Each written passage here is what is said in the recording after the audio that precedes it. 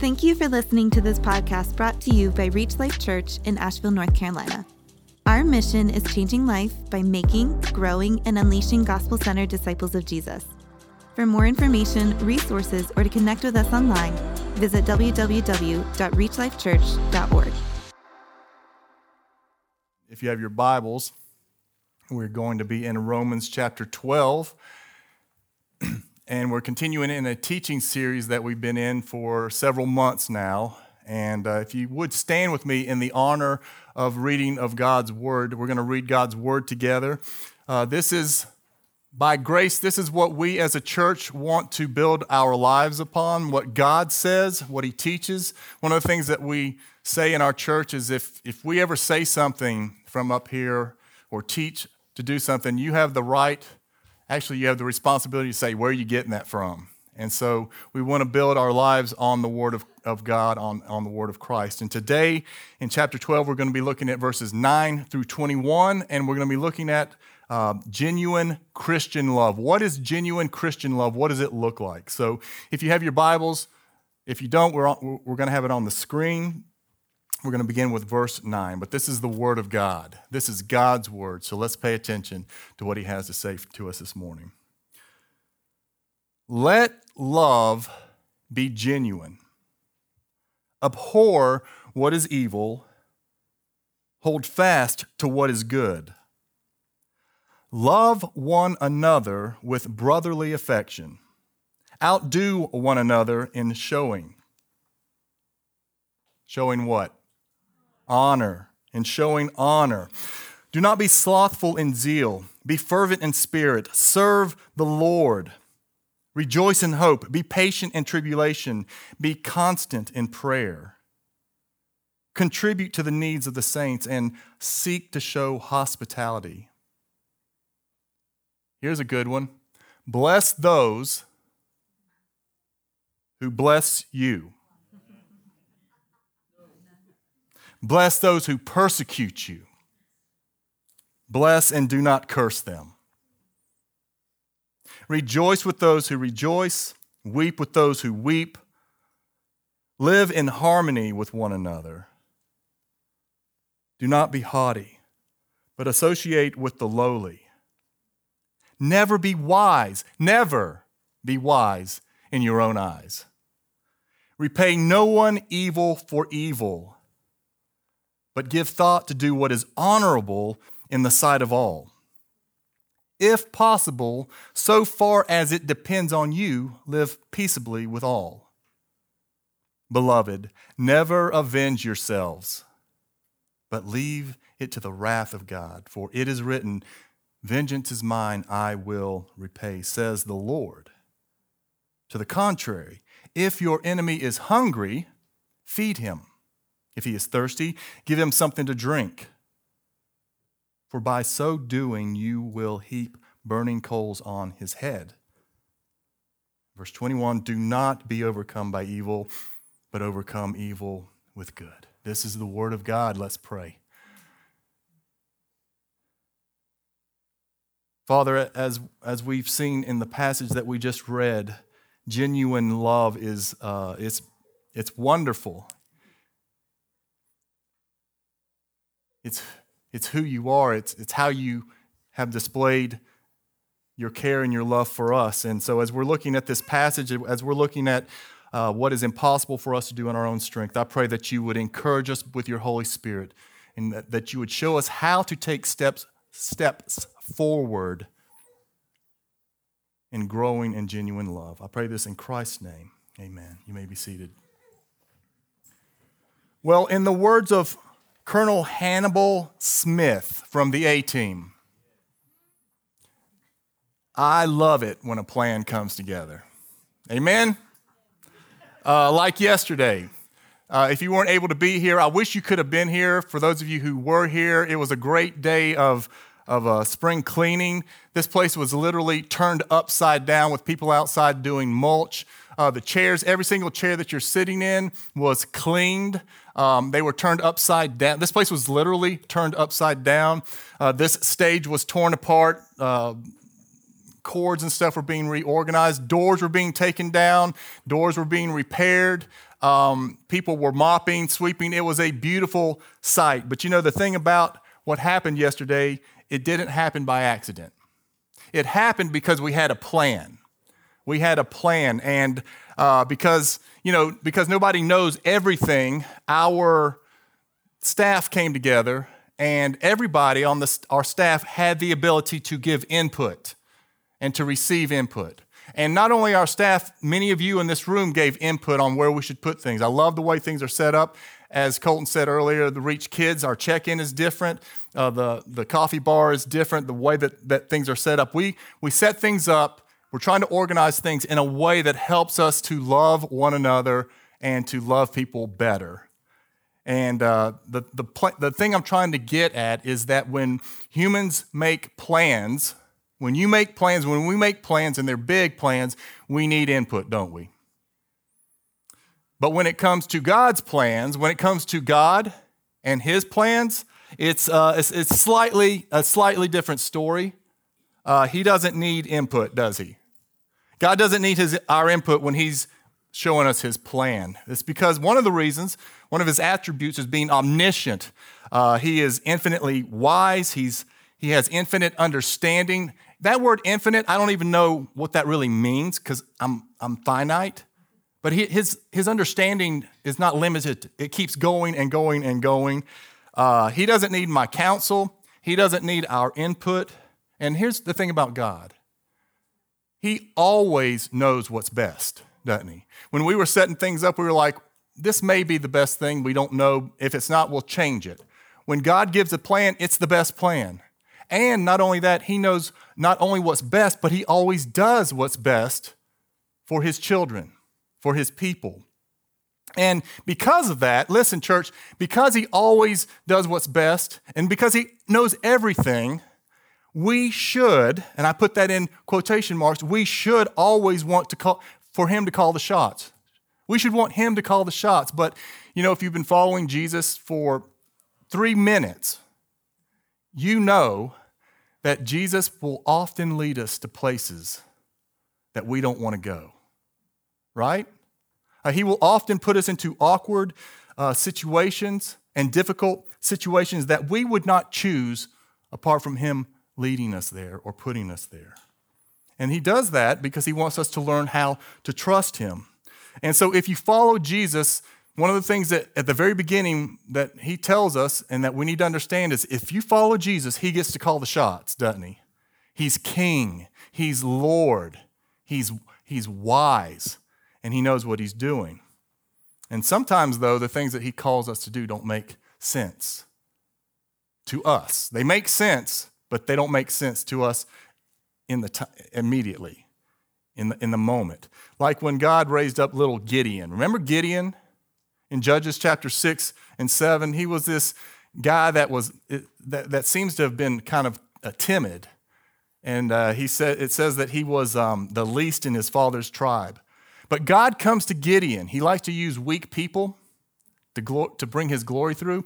And He raises him up to conquer this great Midianite army. But the Lord does something with Gideon, if you remember the account, that seems humanly foolish. He basically dwindles Gideon's already small army of 32,000 men down to 300. And then He takes all of their swords and their shields away from them, and He arms them with some really great weapons, trumpets, clay pots, and torches. And then He leads them into this battle against what's estimated to be about 135,000 armed Midianites. And I know that, Gideon had to have been thinking at some point, Lord, what are you doing? You're making me look like a fool. What I'm about to do makes me look like a fool. And I've done the math, and humanly speaking, 300 cannot conquer 135,000, humanly speaking.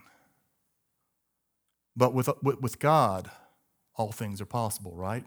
And so Gideon trusts God, he obeys God, and God delivers His people.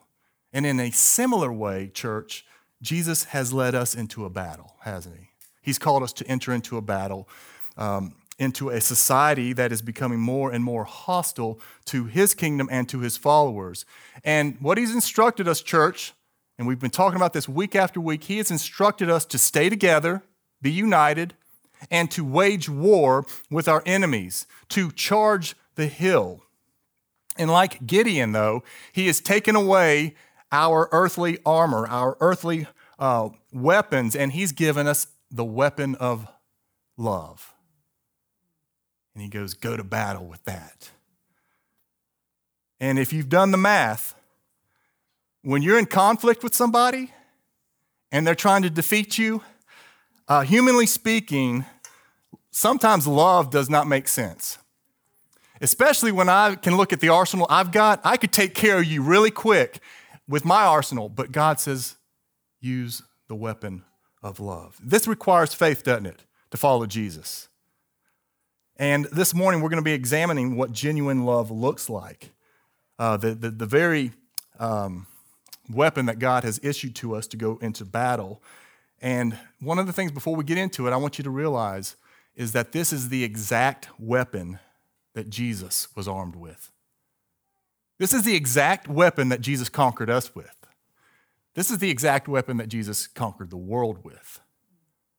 And so we need to see that. It's tried. It's tested.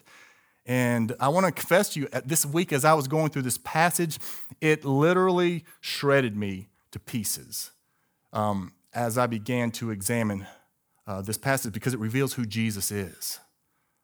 That's not the part that shredded me because it makes me want to worship Jesus.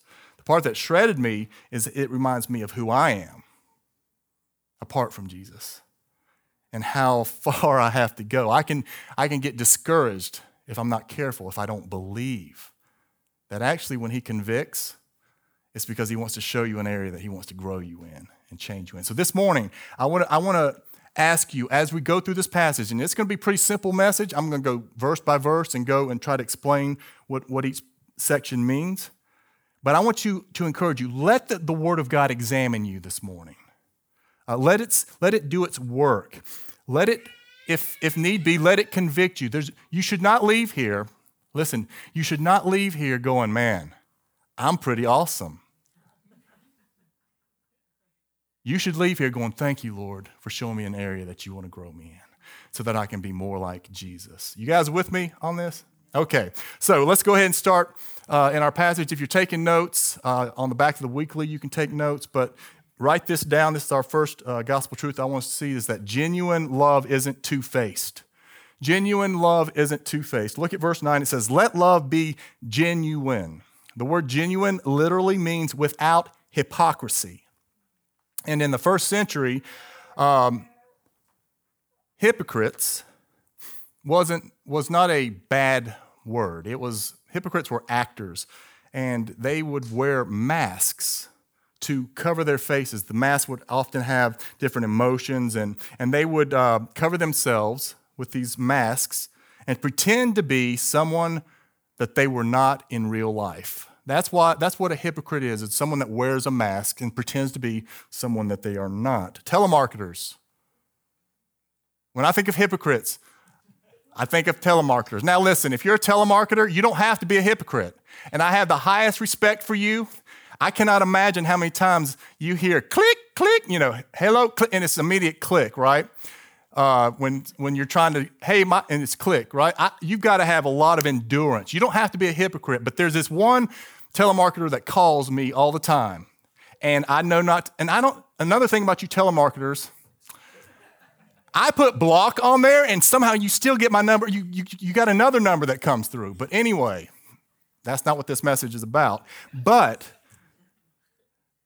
here's the one that always is on my voicemail. It says this, hey, James, I just wanted to follow up on our last phone conversation and let you know that you've been pre-approved for $2 billion, something like that. And here's what I'm thinking. We never had a first phone conversation, and you are being fake with me. You're lying to me.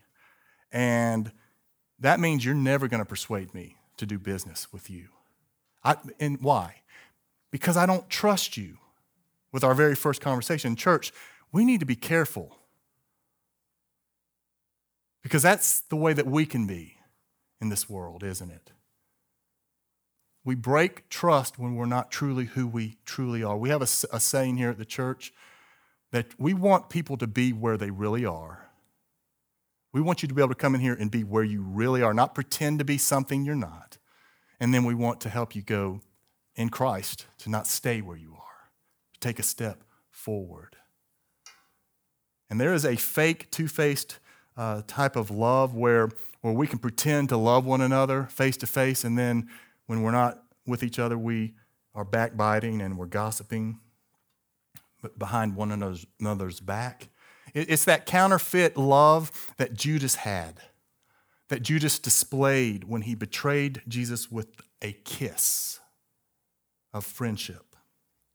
And so Paul, right off the bat, is warning us to beware of turning the church into a two-faced performance, a stage where we just pretend to love one another on the outside when it's not the reality. He says, make sure your love is genuine.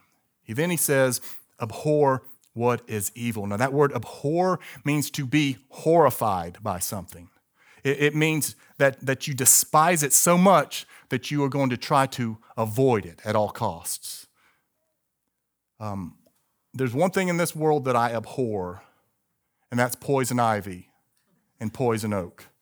And I'm not exaggerating. I avoid it at all costs. And that's because when I was in 5th grade, I was out working on a bank, and I didn't know it was filled with poison oak and poison ivy, and just ripping it out with my hands. It got into my bloodstream, and it just totally covered my body in just welts and blisters. I couldn't bend my fingers. I looked like Rocky Balboa, and I'm not exaggerating. My skin looked like I literally had been burned in a fire. And I remember it was torturous, honestly. And because of that, listen, if we're ever working in a field and there's poison ivy, I'm not going over there. It's not because I'm lazy in all the time. It's because I abhor evil. Poison ivy is evil. In the same way, love, true love, abhors evil, is horrified, despises, does everything it can to avoid evil. And the more that we grow in our love for Christ, we will begin to hate evil. Not people. We will hate evil. We will hate that evil is taking people away from God. There is a difference. He then says, hold fast to what is good. That word hold fast means to cling to. It means to join oneself to be glued to, like in marriage. Genuine love calls us to align ourselves with and to cling to what God says is good. Hate that which is evil, love good. That's what verse 9 is. It's a summary of what genuine love is. Genuine love hates evil and loves good. And so the rest of our passage is going to show us what we need to cling to, the good that we need to cling to. That's the rest of this passage. And verses 10 through 16 pertain to how love should operate within the church. And then the rest of the passage shows how love should operate, how love should operate outside of the church, through the church, especially when we're being rejected and persecuted. So we're going to look at verses 10 through 16 now. And if you're taking notes, write this down. Genuine love edifies and unites. Genuine love edifies and unites within the church. Verse 10 says, love one another with brotherly affection. That word brotherly is the word Philadelphia. We know that Philadelphia is what? The city of Rocky Balboa. It is. That's my bucket list, to run those steps at least once. But anyway, it's the city of love, isn't it? And you know what that means? It means that, you know, the natural affections that a mom has for her children, the affections that brothers and sisters should have for each other. They have them usually when they're adults a lot of times, but that affection that you have for your natural family, he's saying that's what genuine love is for the church, to have those natural affections for those who are within the church, within the body of Christ. Do you have that affection for the church? You know what? If we grow in genuine love, we will. That will continue to grow more and more. He then goes on to say, outdo one another in showing honor. Outdo one another in showing honor. This is where the kingdom of God is just turned upside down compared to this world. Because in this world, when you're in competition with someone, your goal is to tear them down, to bring them down. In the kingdom of heaven, when you're in competition with someone, it's about how can you build them up more than they can build you up. Now, this is not flattery. This isn't talking about telling people things that aren't true. Remember, Paul said, be genuine, not fake. There's a fake kind of, I love you, I've been praying for you. You know what I'm talking about? Come on. Wendy's the only one that knows what I'm talking about. Thank you for being genuine this morning. But he's saying, use your mind to think of ways that you can honor people. Show them honor. We need to be encouraged, don't we, by one another? Truly encouraged. Verse 11 says, do not be slothful in zeal. That means don't be lazy or procrastinate. Be fervent in spirit. That means to be radiant and filled with enthusiasm and excitement as you serve the Lord. When you think about serving the Lord and his body and his church, are you filled with that? Or are you lazy and procrastinate? I'll do that later. Verse 12 says, rejoice. That word rejoice means be glad in hope or in your expectation. You know what that's talking about? What is our hope? Our hope is built on nothing less than what? Jesus and righteousness, right? That's what we sang about this morning. Our hope is an expectation that's going to happen. And that is Jesus is going to come back, isn't he? He's going to thank you. He's going to give us new bodies. He's going to free us from this struggle with sin. Oh, that day when free from sinning, right? That's our hope. That's our expectation. He's going to make all things right. And the question that I have to ask myself, is that where my hope is? Is my hope in him causing joy in me? Is that what I'm looking forward to, is his return? He says, be patient. That word patient means to continue to bear up. Stay faithful. Keep bearing up in tribulation. These tribulations is not talking necessarily about outside the church. It could be just regular living. The tribulations, the trials, the difficulties, the afflictions that we face day after day in this life, in this broken and fallen world. True love gives us patience, helps us to bear up in tribulation. He says to be constant in prayer. That word constant means to continue to do something with intense effort despite it being difficult. That's what genuine love does in a believer.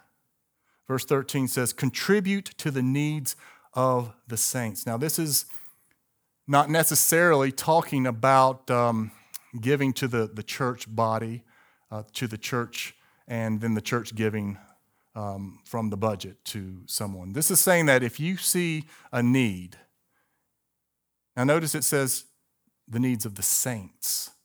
This is talking about within the church. If you see a need within the church and you can meet it, it could be financial, but it also could mean that you have time to go and just talk to somebody, spend time with somebody, invite somebody in to your world. But this is talking about you don't need to come to me or Terry and go, hey, I see this need over here. Can the church meet it? When it's one that you can meet. That's what it's talking about here. Contribute to the needs of the saints. Who are the saints? Anyone that has put their faith in Jesus. Saints are not just people on staff that are pastors and someone that's up here. Everybody that puts their faith in Jesus, guess what? We're exactly the same righteousness. We're equal in Christ, every single one of us. He says, and then to seek to show hospitality. Now, in our church, we see the scriptures teaching that the kingdom of heaven is primarily about relationships and our relationship with God and our relationship with one another. So we value hospitality, where we invite each other into our homes. We have meals together, and that goes on in our church frequently. But that's not what this is talking about right here. This is not talking about getting together with people that you know and that you enjoy being with. This is actually talking about coming together with those who are not your family or close friends, but rather they're strangers to you, people that you don't know very well. And that word seek, that means to pursue, it also means to persecute somebody. So there's this sense of aggressiveness in this command right here, in what true, genuine love does. So if you see a stranger in your midst, this morning, if you see somebody that's a stranger, persecute them with love. Now, be careful. Some people, that does feel like persecution. We got to know, how to approach people. But really, there should be that desire in us, as Christ produces it in us, to begin to see the stranger in our midst, someone that we don't know. Does that describe you? Verse 15. Rejoice with those who rejoice, weep with those who weep. Now remember, again, Paul has already said that love must be genuine. And in other words, don't be fake. So we need to genuinely enter into people's lives wherever they are. And this means, I was really convicted of this just recently. We need to let people express their experiences to a point that I'm actually listening so that I can get into their life and understand where they're coming from. How many times does someone tell you a story, and trying to relate, you tell your story too, right? They're like, yeah, last week someone really close to me passed away, and you're going to relate, right? Yeah. My goldfish died, and I know exactly what you're saying. Trying to relate with people with a story that doesn't help the situation, right? And so that's what I'm saying. We need to learn to listen. We need to learn to let people talk and get it out. That enables us to enter into their joys and enter into their sorrows. We need to learn to listen. And then verse 16 it's one thought that is followed by three explanations. One thought that's followed by three explanations. The thought is this: live in harmony with one another. You might have a translation that says be of the same mind. And this doesn't mean that you can't see things differently. That's not what this is talking about. This is talking about that you need to see each other equally.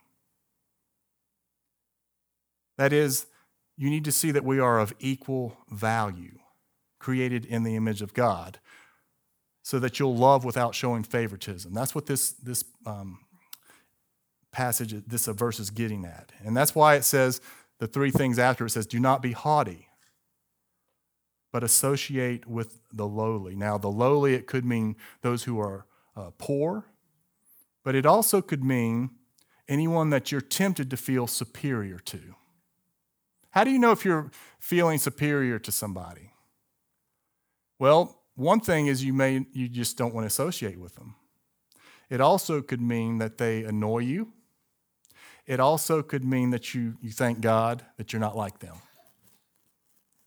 Like the Pharisee that said, Lord, I praise you that I'm not like other men. And that's where true love helps us to see people that we are all equal and that we need to be treated equally. And it says, never be wise in your own eyes. This is kind of like last week's sermon, a few verses ahead before, where it says, be sober-minded when we're dealing with one another. So this is how we are called to love our brothers, these verses right here. This is how we're called to love our sisters in Christ. And then in verse 14 and then verses 17 through 21, Paul moves from loving those inside the church to those who are outside the church, specifically how we are to overcome those who oppose us because we are following Jesus. Okay, so we're going to look at how love expresses itself outside the church. Genuine love conquers through blessing. Verse 14 says, "Bless those who persecute you. Bless and do not curse them." You know what that word bless means? It means to ask God to bestow divine favor upon someone. And to be persecuted means to systematically organize a program to oppress and to harm you. That's what persecution is, when someone intentionally is trying to harm you. And what does it say? This is where it gets difficult, isn't it? This is where it gets difficult to follow Jesus. This is where to trust him, especially when someone is systematically organizing a program to oppress me and harass me. Because the last thing I want to do is to pray, "Lord, this person's trying to harm me, so I ask that you would just bless them. I pray that you would do good upon them, that your favor would be upon them." This is supernatural love, isn't it? It's not something that we can produce in and of ourselves. But Paul doesn't stop there. In verse 17, he says, "Repay no one evil for evil, but give thought to do what is honorable in the sight of all." In other words, if someone pays you with evil, genuine love considers, how can I honorably deal with this situation? Verse 18, "If possible, so far as it depends on you, live peaceably with all." This is a verse that we quote almost every week when we're doing the Lord's Supper, that we need to examine ourselves. Is there anyone in your life that you could be living peaceably with, but you're not? Do everything you can to live peaceably with all. Verse 19 says, "Beloved, never avenge yourselves, but leave it to the wrath of God. For it is written, 'Vengeance is mine, I will repay,' says the Lord." And you know, there's times when our children were little, we had older children and younger children, and we would leave the older children in charge of the younger children. They would be my representative, mine and Kelly's representatives. And there's two things that they could do. Number one is they could love their brothers and sisters and take care of them. Secondly, they could warn them. You need to stop doing that because Dad's coming back. Dad's going to be home. But there's one thing they could never do, and that is they could not discipline their brothers and sisters. And that's because they wouldn't know how to properly do it. Do you all know what I'm talking about with siblings?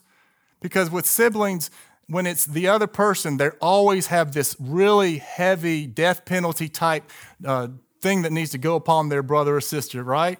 They always want mercy, you know? And they always come to you when they're telling on their brother and sister and go, "Dad, I got to tell you what they did." Like they're really sad, right? Siblings don't know how to do it, to give right judgment. And that's the same way with us, with our brothers and sisters, with one another. Only God knows how to execute perfect and appropriate judgment on those who refuse to repent. And our hope is to win them, to conquer them, so that they will experience what we've experienced, and that is the mercy of God. True love never avenges itself. Verse 20, "To the contrary, if your enemy is hungry, feed him. If he is thirsty, give him something to drink. For by so doing, you will heap burning coals on his head. Do not be overcome by evil, but overcome evil with good." And this sounds so good, doesn't it? Until you have to put it into action. Have you ever seen genuine love conquering through blessing in your life? Because I have. And I saw it back when I was in second grade. my oldest sister had a classmate that was bullying her in school and just giving her a hard time. My sister would come home just really distraught. And, I wanted to, I had brotherly affection for my sister. No one picks on my sister but me. And they were bullying her. And so I could feel up this rising up. We need to do something about this. And fortunately, I have a mom that loves the Lord. And she taught us, hey, listen, that's not the way to do it if we're going to be disciples of Jesus. That's not how we're going to operate. And they did something that blew my mind. My mom told my sister, go to school and invite Raylene, that was her name, over for the weekend. And I was like, this is never going to work. But she went and invited the girl over, and she came over to the house. And over the weekend, we had dinners together. We played games together. If you've ever been over at my where I live on the same place that I grew up on. But there's a creek down at the bottom that we used to build dams and look for crawfish. We played in the creek all day.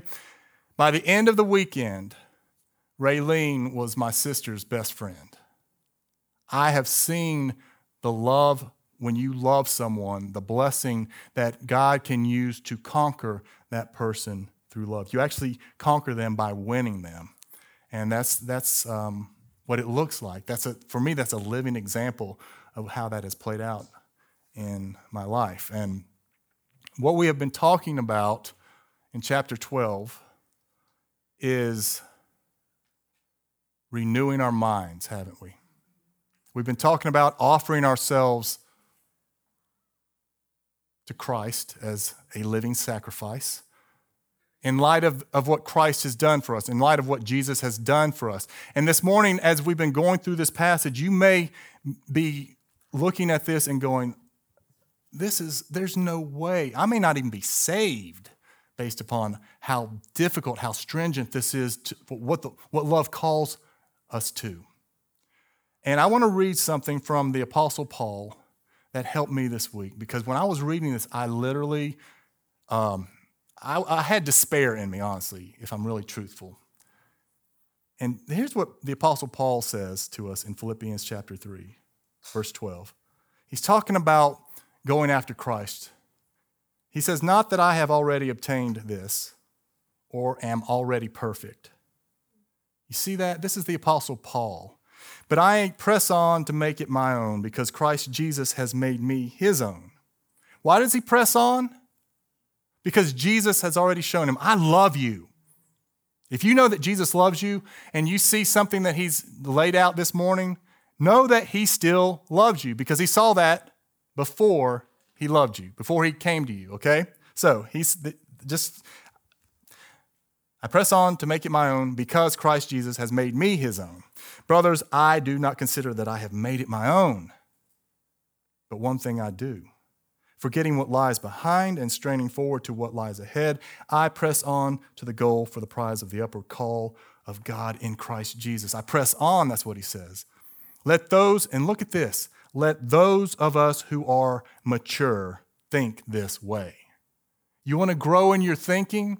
Trust that when God shows you something and it shows you that you're not like Jesus, the mature way to think is that he's wanting to change me and to grow me, to make me more like Jesus. This is an opportunity for me to be transformed by the renewing of my mind. Let those of us who are mature think this way, and if in anything you think otherwise, God will reveal that also to you. Only let us hold true to what we have attained. As we've taken steps forward, don't go back. Keep going forward.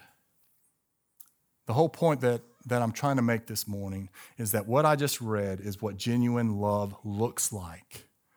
And this is supernatural love that only God can produce in us. And how does it happen? By believing that he loves us. If we're going to give the love of Christ to others, we must first receive it. And so what I want us to do this morning is just to take some time instead of like saying, I'm going to do this or that, I want you to remember. Take some time to remember what Christ has done for you. A question you can ask is, does Jesus really love me? Does he really love me? If there's something in here that's convicted you, does Jesus still love me? I knew he loved me yesterday, but right now I don't feel like it. Does he love me?